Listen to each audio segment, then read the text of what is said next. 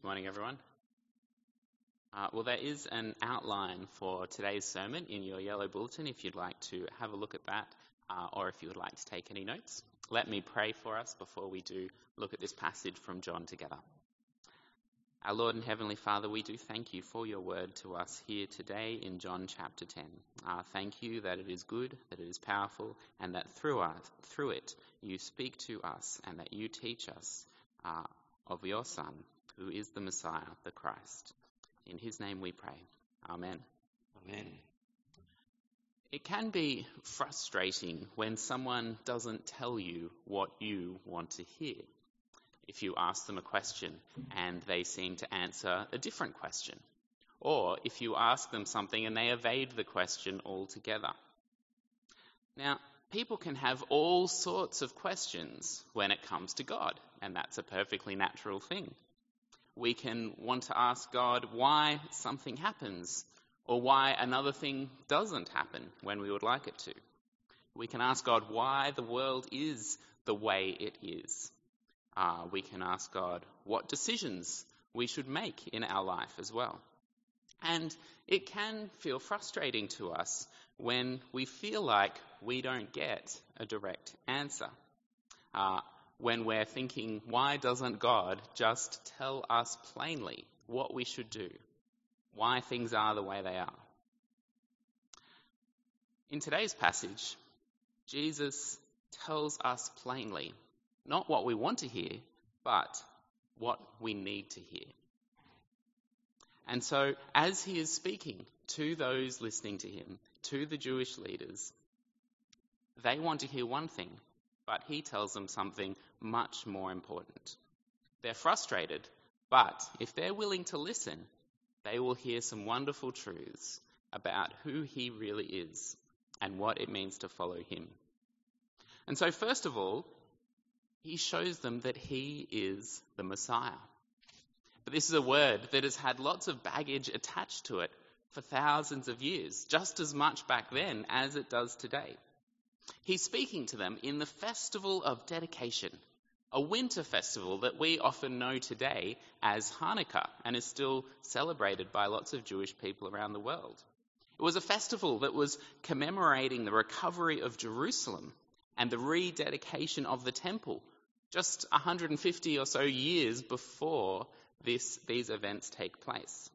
And so there are lots of Jews gathered in the temple to celebrate. The celebrations went for over a week.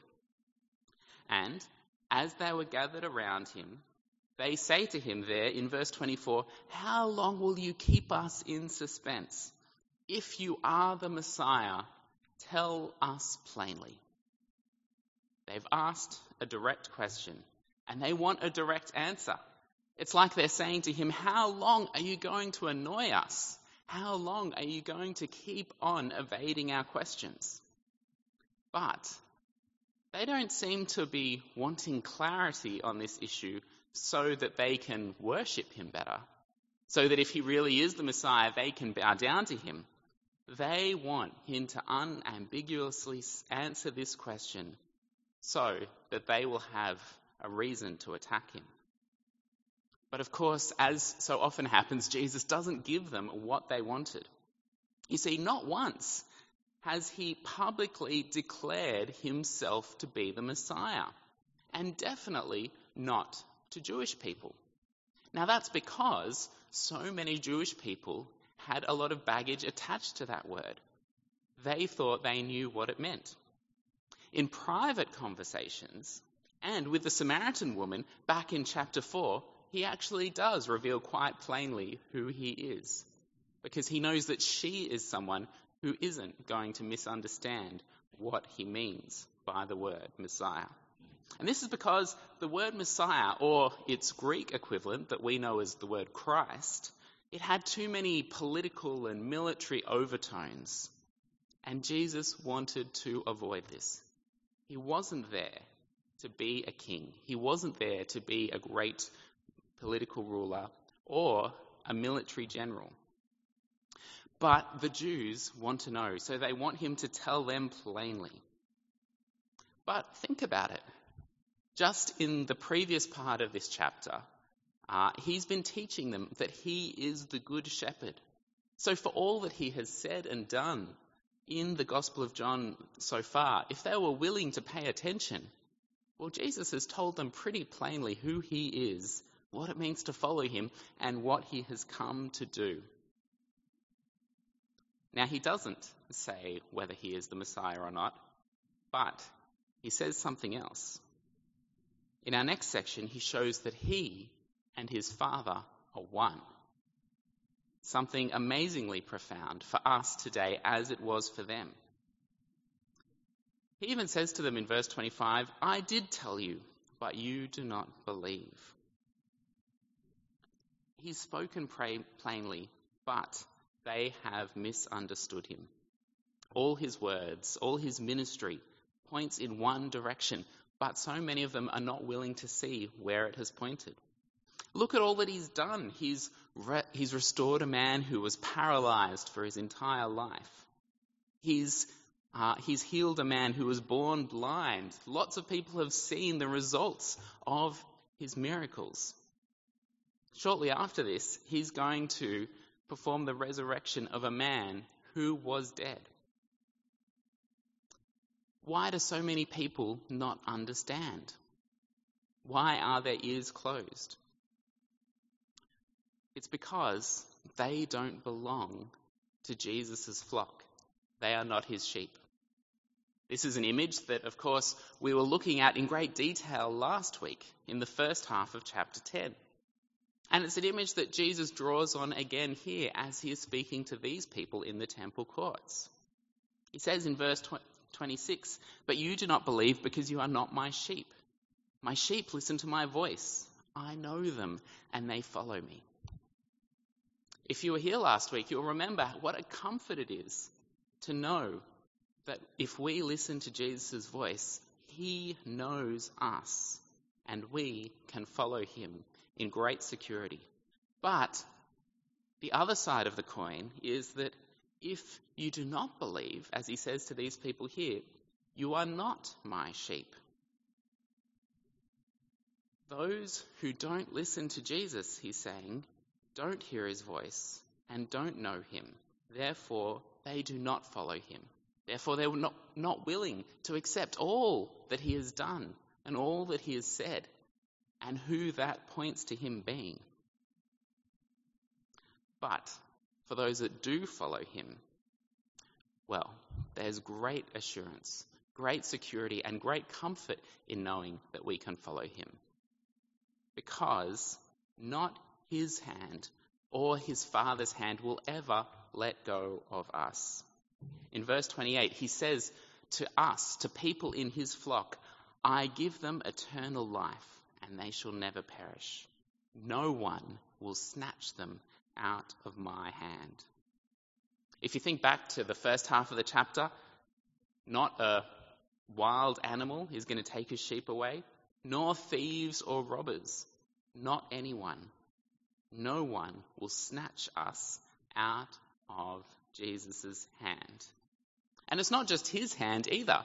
We can have even more confidence because in verse 29, he goes on to say, "My Father who has given them to me is greater than all. No one can snatch them out of my Father's hand." No one will snatch us out of Jesus' hand because no one can snatch us out of his Father's hand, and his Father is God of all, the creator of all. That means that the only way that we can be separated from Jesus is if we ourselves walk away. If we give up on the eternal life that he has promised to us. If we forget that he's the Messiah, not just for one country or one political system or one army, but of the whole world throughout time. And that as the Messiah, he has saved us from our own sin that separates us from Jesus. The only way that we can be snatched out of he or his Father's hand is if we ourselves are the ones who walk away from him. But we never need to fear that anyone could make us walk away, because we are secure. He says in verse 30, I and the Father are one. That's why anything that applies to the Father applies to the Son as well, and vice versa. We have great security in Christ. As Paul says in Colossians chapter 3, verse 3, your life is now hidden with Christ in God. Our life both now and life eternal as well. That's the security we have, the comfort we have, and the great love we have in Jesus as well. What one does, the other does, the Father and the Son. Now, Jesus has shown the Jews listening to him amazing and profound truths about who he is and who his Father is and what it means to follow him. But he still hasn't answered their plain statement, has he? In fact, he's given them so much more. He's shown that we can't be taken out of his hand or his Father's hand. And next, as well as he and his Father being one, he shows them that he is his Father's Son, that he is God's Son. Now, as he says to them, I and the Father are one, they take this as an opportunity to attack him. They pick up stones. But Jesus says to them, there in verse 32, I've shown you many good works from the Father. For which of these do you stone me? They reply that, well, they're not stoning him for anything he's done, but because of what he's said. Him. He has claimed to be God. Now, they're partly right. He has claimed to be God. He's made himself equal with God. But they're also wrong in that he's not establishing some new God. He is showing that he and the Father are one, and he is his Father's Son. It's the same God. And they're also profoundly mistaken because they haven't grasped that their own scriptures have been leading to this point, to God revealing himself in the person of his Son. Every promise made in the Old Testament is fulfilled in Jesus. What Jesus says here to them, well, it would be blasphemy if it were not true. And to decide whether it's true or not, Jesus points to everything that he's said, to everything that he's done. He says there in verse 37, do not believe me unless I do the works of my Father.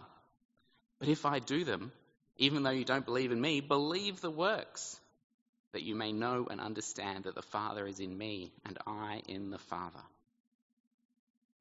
If they think about everything that he's done, shouldn't that at least give them pause to consider if what he is saying is true?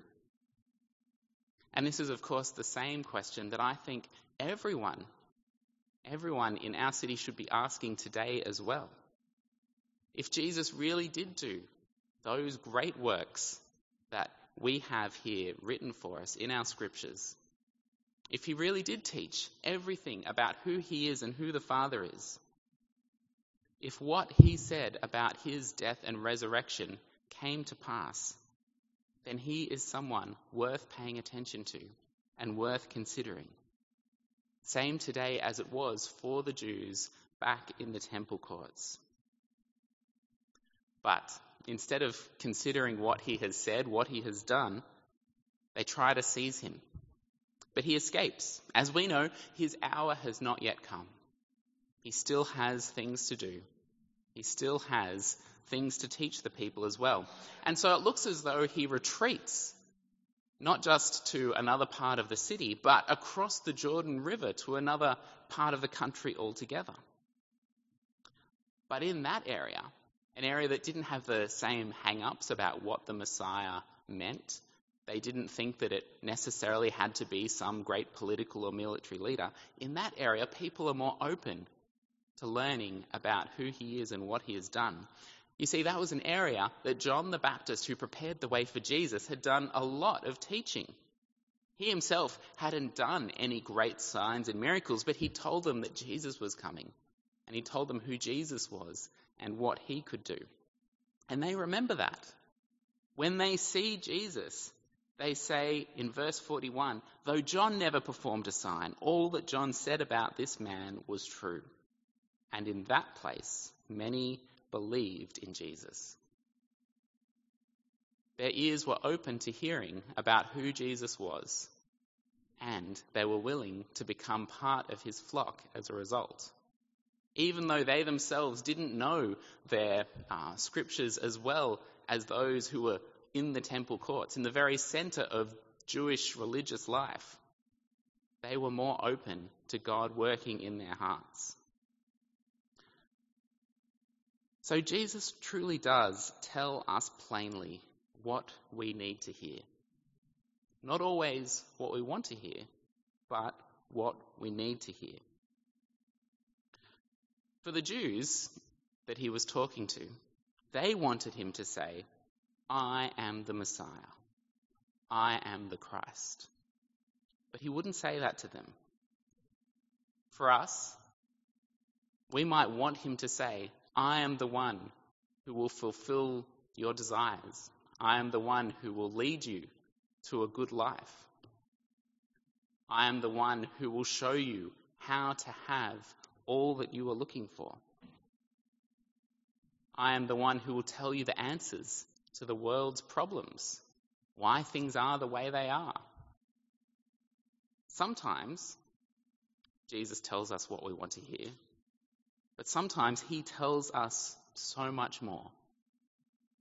In today's passage, he's told us that he and his Father are one.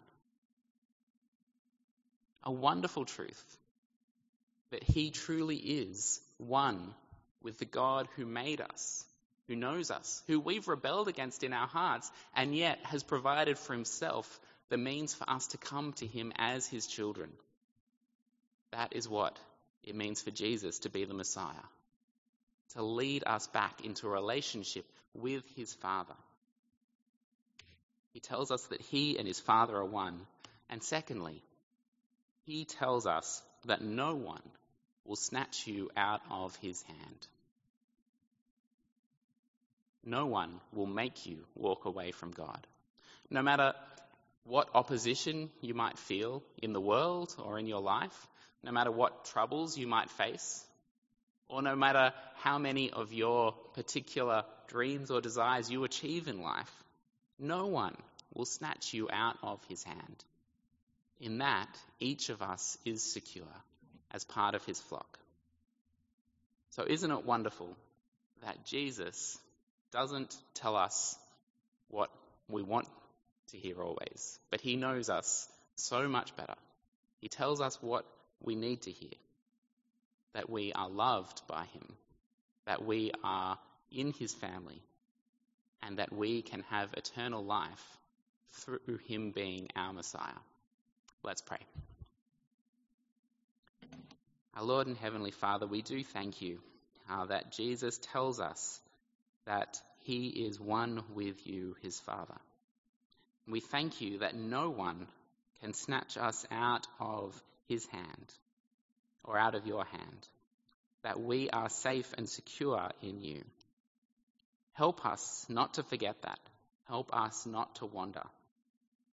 Help us to remember the great truth it is to have Jesus as the one who is our shepherd, our Messiah, our Christ. And in his name we pray. Amen. Amen.